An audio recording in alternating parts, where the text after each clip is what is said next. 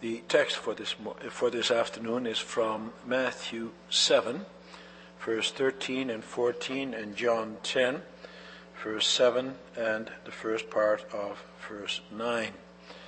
Let's read that once again. Enter through the narrow gate, for wide is the gate, and broad is the road that leads to destruction, and many enter through it. But small is the gate, and narrow the road that leads to life, and only a few find it. And then from John 10, verse 7, I tell you the truth, I am the gate for the sheep. I am the gate. Whoever enters through me will be saved. After the sermon, we will sing together from hymn 30 to stanzas 1 through 5. Beloved congregation of our Lord and Savior Jesus Christ, brothers and sisters, the passage that we read, no doubt, is quite familiar to you, especially the one in Matthew, which brings to mind a certain image. We are likely to think of a small road which winds its way through the mountains with steep cliffs on either side and with all kinds of dangers along the way. There are only a few travelers along this road, for it is a hard road to take. The going is rough, and the journey is a lonely one. That is the one the Christian is supposed to be traveling. For a Christian is supposed to deny himself all kinds of worldly pleasures. He is supposed to subject himself to all the commandments and keep all the rules of the Bible that go along with them. The better that he is able to keep them, the better that he is able to stay on that small path. Such a person faithfully attends church every week. He pays his tithes, respects the law of the land and all those in authority over him, and does generally what is right. He denies himself earthly pleasures. That is the hard road he walks upon and the narrow gate he chooses to go through.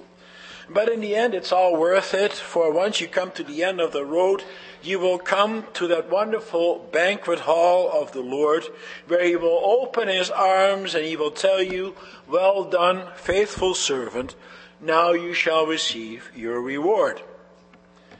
When we think of the broad way, on the other hand, we think of it as the one traveled by most people. They are the ones who sail through life. They live life without restrictions. They live life to the fullest. They partake of the good things in life. Their consciences are broad. They do not know or care about the commandments of God. And the things that Christians are not allowed to do, they will do. Their insatiable appetites are catered to and satisfied as much as possible during their whole lives on earth. Their lives will be pleasant. Except, of course, in the end of their life, they will receive no reward. They had their reward while on earth, and therefore their end is destruction, eternal damnation. But the question is that the picture that the Lord Jesus wants us to have in mind? Is that the picture he is drawing for us in this particular Bible passage? For up to this point, we have dealt only with our opinion about the meaning of this text. But let us remember that these words were spoken by the Lord Jesus Christ himself. And therefore it is better to ask ourselves what he meant with this text. How can we find that out? Well, we can find that out by carefully examining the words that he is using and by looking at the context within which these remarks are placed, the context within the Sermon of the Mount itself, and within the Gospel of John, where he refers to himself as the gate, and within all of God's Word. And so let us listen to the preaching of God's Word as I preach to you about the one and only gate through which we must enter. Then we will first look at the way through the gate, and secondly, the destination through the gate. Note well that the Lord Jesus begins this text with a command. He says, enter by the narrow gate. He says this towards the end of his Sermon of the Mount. The invitation to enter via the narrow gate and the hard road is given only after he has given the groundwork for those remarks. And that's understandable. For before you accept an invitation, you would want to know to what you have been invited. And Christ told them about that right from the start. For Christ spoke to them about the kingdom of God in contrast to the kingdom of the world. The Jews at that time desperately wanted to escape the yoke of the Romans. That's understandable. They yearned for the days of glory during the time of King David and King Solomon. Christ, however, tells them about a different kingdom. He told them about the kingdom of heaven. It is to that kingdom that they have been invited, and it is that kingdom that they must enter. He begins his sermon with the Beatitudes. Blessed are the poor in spirit, for theirs is the kingdom of heaven. Blessed are those who mourn, and so forth and so forth. He begins, therefore, by speaking who the citizens of the kingdom are. He tells them about their characteristics. And he makes clear from the start that those citizens will not likely win any popularity contests in this world. The world will dislike them and even persecute them. But nevertheless, they are not allowed to go out of this world and separate themselves from the world. For being part of God's kingdom does not mean that you now must build a wall around yourself. No. A citizen of God's kingdom must be the salt and the light of the world. And after that, he goes on by telling the people that not just anybody can be part of that kingdom. No, for another characteristic of the kingdom is perfection. Therefore, their standards had better exceed that of the Pharisees. He shows them what those standards are with respect to the commandments, with respect to their prayers, and with respect to their almsgiving. And then he tells them to look at themselves to see whether or not they themselves measure up in that regard. Do not look at others in the first place, but first take the beam out of your own eye before you try to remove the splinter in someone else's eye. When it comes to applying the standards of the kingdom, begin with yourself. If you do that, you will be busy enough. And then he comes to the last portion of the Sermon on the Mount. He says, those are the characteristics of those who belong to the kingdom of heaven. And you want to enter that kingdom, don't you? You want to have eternal life. Well, here's your invitation. All of you may enter. I am sending my invitation to you, and also I'm sending that invitation all over the world. Everyone may enter. However, you must enter by the narrow gate and the hard way. The question now is, what exactly is the narrow gate and the hard way? As I said, some people picture a gate at the end of a long and narrow roadway. Once you come to that gate, then you have come to the end of your journey. At that point, you may enter. And it is true that elsewhere, that is the picture that the Lord Jesus paints. For example, in Luke 13, verse 24, the Lord Jesus, in answer to the question from someone who will be saved, and that those who will be saved are few, he says, make every effort to enter by the narrow door, because many, I tell you, will try to enter and will not be able. Here it is clear that he is speaking about the end of one's journey on earth. He is speaking about the end of a person's life when he is to meet his Maker. And that's also clear from the context of that particular passage. But now, look at Matthew 7. Christ does not only mention the gate through which we are to enter, but he also mentions the road. And he first mentions the gate. And only then does he speak about the way, about the road. Before you can go on that hard road, you must first go through the narrow gate. And the gate, therefore, is in the beginning of your journey. You first go through the gate before you can go on the way. That also makes sense. For eternal life is not something you receive in the future. It is not something that you receive at the end of your life. The Lord Jesus makes that clear in John 3, verse 16, where he says that everyone who believes has eternal life. He says the same thing in verse 36 of that same chapter. He uses the present tense. You have it, you have eternal life as soon as you believe. Eternal life begins already here on earth through true faith. But who has true faith? What is a true believer? As I said, some people think that refers to those who keep the commandments of God better than others. They are the ones who have their lives in order. They are the more conservative members of the church who regularly pay their tithes and who do more than is expected. They keep themselves untainted from the world. They do not associate with immoral men. They don't partake of worldly entertainment. They are the picture of respectability. They keep more rules than the rest. They are the ones who enter through the narrow gate. However, the context makes clear that that is not what the Lord Jesus has in mind here. For you see, such a description would also fit the Pharisees. According to them, their standards are such that few, if any, could do what they did. They knew more rules and could keep more of them than anyone else. If there is anyone that could go through that narrow gate, it was they. At least, so they thought. But Christ, in no certain terms, rejects their claims. As a matter of fact, he states the opposite. In John 8, he calls the Pharisees children of the devil even. And theirs, in reality, is the broad way. And theirs is the way that leads to destruction.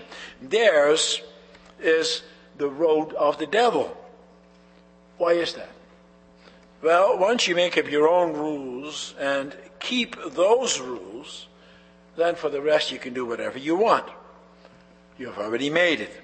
You can relax. And then for the rest of the way, you can be as broad as it can be. Christ therefore says it is not the setting and the keeping of certain rules that is going to give you entrance into the kingdom of heaven. That would not do justice to God or to yourself. For the rules that God has set you cannot keep. The summary of the law is that you must love the Lord your God and that you must love your neighbor as yourself. That is God's exacting standard. And there is not a soul on earth who can keep that requirement. And that is why he sent his Son in the flesh to do that for us. That is why Christ also said at the beginning of his Sermon of the Mount, I came to fulfill the law. And that is why he says in the passage of John 10 that he is the gate. Only through him can you enter. He wants us to realize that you can enter only because of him and only through him. Man on his own cannot. You see, when it comes to entering the kingdom of God, a lot of people think that you need to take a lot of baggage along. For you have to have something to offer in order to gain entrance. And that is why some think, for example, that your money is needed. You have to pay your dues. But Lord God says, I don't need your money. You can't come in that way. You won't fit through the gate with your money belt. And what's more, it's mine anyway, already. Or they think that they have something else to offer. Their piety, perhaps, or even their zeal for God's kingdom, or perhaps their good nature, or their good works. You need something in order to gain entrance. But God says, no, you do not have to take anything along. For the fact of the matter is, you don't have anything to offer me. If you want to enter the gate, you had better strip yourself completely naked. Don't be puffed up with conceit like the Pharisees. When you're all puffed up, then you won't fit through the gate. That then is the first thing you'd better be aware of. The Pharisees have so much baggage which they want to take along that there is no way that they will enter, that they will fit through the gate. They can only enter through the wide gate. And they need a very wide gate indeed. What are some of the other things that you have to leave behind? Well, if you completely have to strip yourself naked, that means that you have to also leave behind all the things that belong to this world, including your old nature. That means, for example, that you leave behind all your resentments. For if you want to fit through the gate, you must leave behind all the hard feelings you have against others, including your parents, your children, your employers, and your brothers and sisters in the Lord. In order to be able to do that, you must know how to forgive. Once you know how to forgive, then a tremendous load falls off from your shoulder. You take that yoke that you are carrying and you give it over to Christ. Only He is able to carry that great weight comprised of hard feelings and resentment toward others. Check it at the door of the gate. Give it over to Christ. He will know what to do with it. He will dispose of it for you. In that way, He is the gate through which you may enter. And so it is with respect to all things that belong to your old nature. Check them all at the gate. What are all those things exactly? Well, Paul gives us somewhat of a list in Galatians 5 verse 19 and following. He speaks there about fornication, impurity, licentiousness, idolatry, sorcery, enmity, strife, jealousy, anger, selfishness, dissension, party spirit, envy, drunkenness, carousing, and the like. All those things leave behind, and then some. All the things that belong to your sinful nature. And no doubt you and I have done that at different times in our lives. We have said no to sin and temptation many a time. But that is not a one-time thing. It is something that you have to keep on doing. And if you keep on trying to do that, then you will come to the point in your life where you realize what a sinful human being you are. And then you also come to the realization how badly you need a Savior, how badly you need the Lord Jesus Christ. And then you realize that He is the only gate through which you can enter. You have no righteousness of your own. But now what? For at this point there is something which you have not yet able to leave behind. And that is your sinful nature. You can't. It's still part of us, isn't it? Our sinful nature stays with us as long as we live on this earth. You have gone through the gate and you enter on that straight and narrow road. But because of your sinful nature, you and I, we keep on accumulating extra baggage. But Christ also tells you not to do that. For He warns that if you do that, then you have to leave that path and then you have to go over to that broad way. For what is our tendency? We keep on building up resentments, don't we? We keep on thinking of ways in which to earn our salvation. Time and again we want to put our trust in our earthly possessions and want to depend on our own financial well-being. What then do you do if you want to keep on that narrow path? Well, you have to keep on disposing of that extra baggage. And there's only one way that you can do that. We sang about that at the beginning of our worship service. May God be merciful and bless us, illumine us with light divine. May He to us be ever gracious and cause His face on us to shine. May He to all nations show His revelation and His way unfold. You see that psalm and many other scripture passages point you to God's grace. If you want to go on that hard and narrow path, you can do that in no other way than throwing yourself at the mercy of God. That is the only way that you can go on that road and keep on disposing of that extra baggage. You cannot do that except through God's grace. Christ points to the road of eternal life as a hard road. That's contrary to what some people think. They think that as soon as you become a Christian, your life from then on in will be a cakewalk. God will be so happy to have you along on the road that He will make your going easy. Well, if that's what you think, then you will be disappointed. Christ calls it a hard road. And that is not because He makes it so hard. On the contrary, He will indeed smooth the way.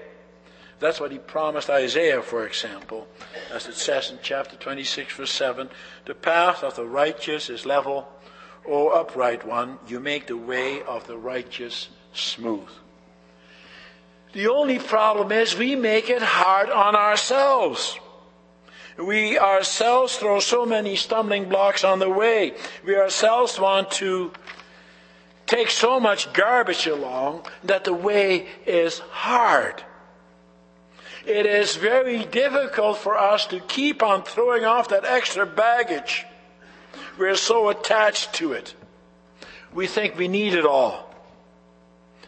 Oh yes, the way is hard. If you, for example, have such a hard time forgiving others their sins, and then you are going to be so loaded down in the end that the narrow way no longer fits you. You need more room. And if you are so attached to earthly things, then the weight of it all will be too much of a burden on the narrow way. There are not many people who are willing to make that sacrifice. Some start along the road, but after a while they give up. It's too hard. Christ also has a warning for us. He tells us that there are two destinations. The one is the road to destruction, and the other is the road to eternal life. That's the second point. Note well that Christ says that there are few people who want to go on that straight and narrow path. The vast majority take the broad way. Few are there that find the narrow road. They would rather follow the crowd. That's a lot easier. You just follow in the footsteps of all the others and you'll be safe. Everybody else must know where they're going, so we might as well tag along. However, the crowd is leading you to the edge of a cliff, and you will fall like the rest of them. Why is it then that they don't find it? Well, it is because they don't seek it in the first place. Sin makes you blind. They do not want to open their eyes. It is a lot easier to keep your eyes and your ears closed. Life is a lot easier that way, at least for the moment. But a Christian doesn't live for the moment. He lives with a view to eternal life with his Lord and Savior. A lot of people have difficulty with the fact that only a few can enter eternal life. They believe that God could not be that cruel to leave others out. Well, brothers and sisters, boys and girls, God is not cruel. He does not want to leave anyone out. That is why He sent His Son to pave the way for us. For Christ is the gate. He is the door to eternal life. God did everything for us.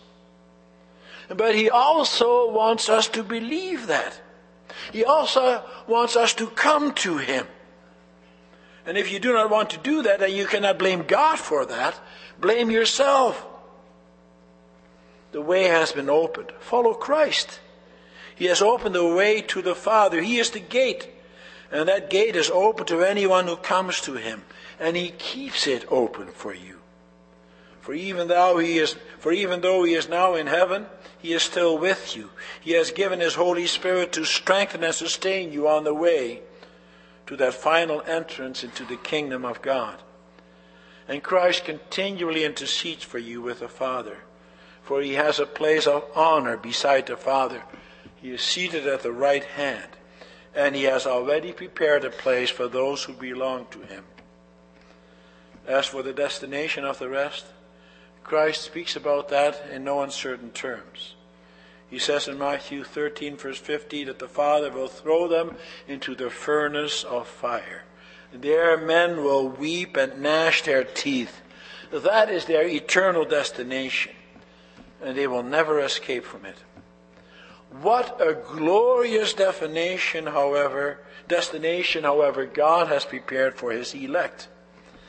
That destination is described, for example, in the book of Revelation.